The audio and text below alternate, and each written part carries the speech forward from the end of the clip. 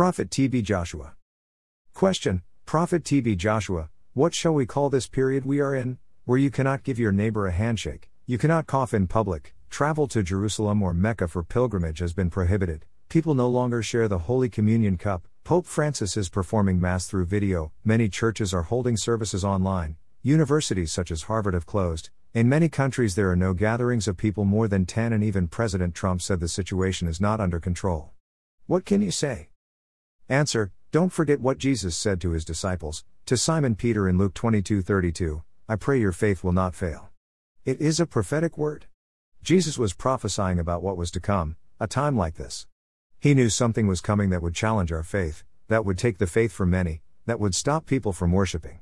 But I don't see anything to panic about because Jesus said in John 16:33, in this world, you will have tribulation, but cheer up, I have overcome the world. Don't forget what I said at the beginning of the year, work of God. People will be getting tired this year because the work of God is not by power and might, because of so many challenges, tribulations and burdens they will not be able to bear. Real faith thrives on a test. If there was nothing serious in the past to test our faith, here is something to test our faith in a unique way, a real situation. What an opportunity to grow in faith, and our relationship with God. What can separate us from the love of God? Romans 8:38-39. Can the coronavirus? Can death? Nothing. As 1 Corinthians 10:13 says, He will not allow you to be tempted beyond what you can bear. Question: you said the voice of the coronavirus will be silenced by the end of this month, but President Trump said it may linger until July or August. For re-emphasis, we want to hear from you again because there is so much fear and panic. Answer: I say again, it is the remnants we are seeing.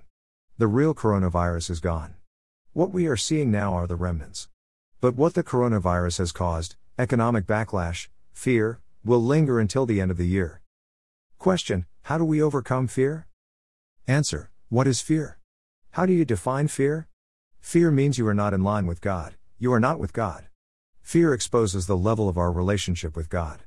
Fear exposes the kind of relationship we have with our Creator, God. Fear exposes who we serve, who we believe. Fear means we are not serving God with all our hearts. Fear means we are not such in heart. The opening of the eyes of our faith will be the silencing of our fears. Question: what are we to expect at the end of this month?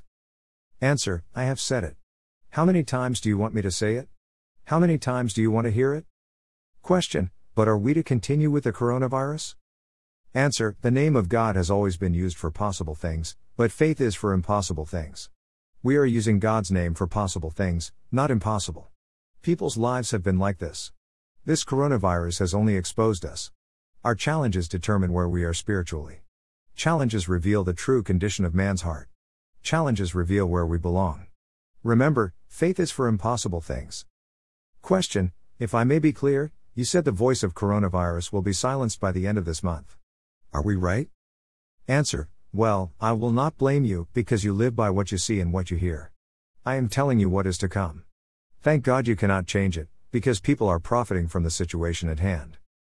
Source: T.B. Joshua Ministries.